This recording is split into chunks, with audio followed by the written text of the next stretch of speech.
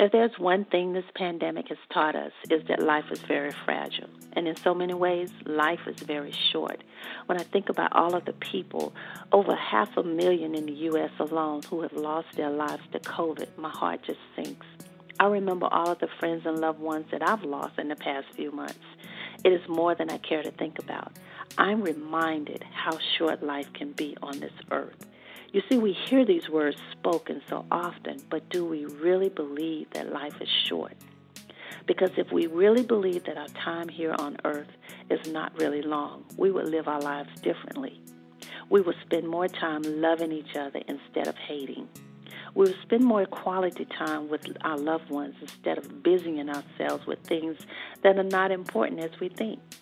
If we believed that life was short, we would spend more time laughing and doing the things we love to do instead of remaining on a job or in a relationship that sucks the life out of us.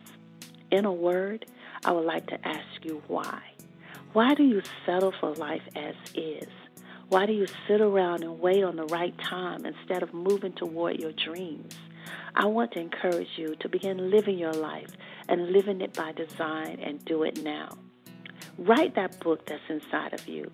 Take that vacation you've been wanting to take. Call that long-lost friend you've been meaning to contact.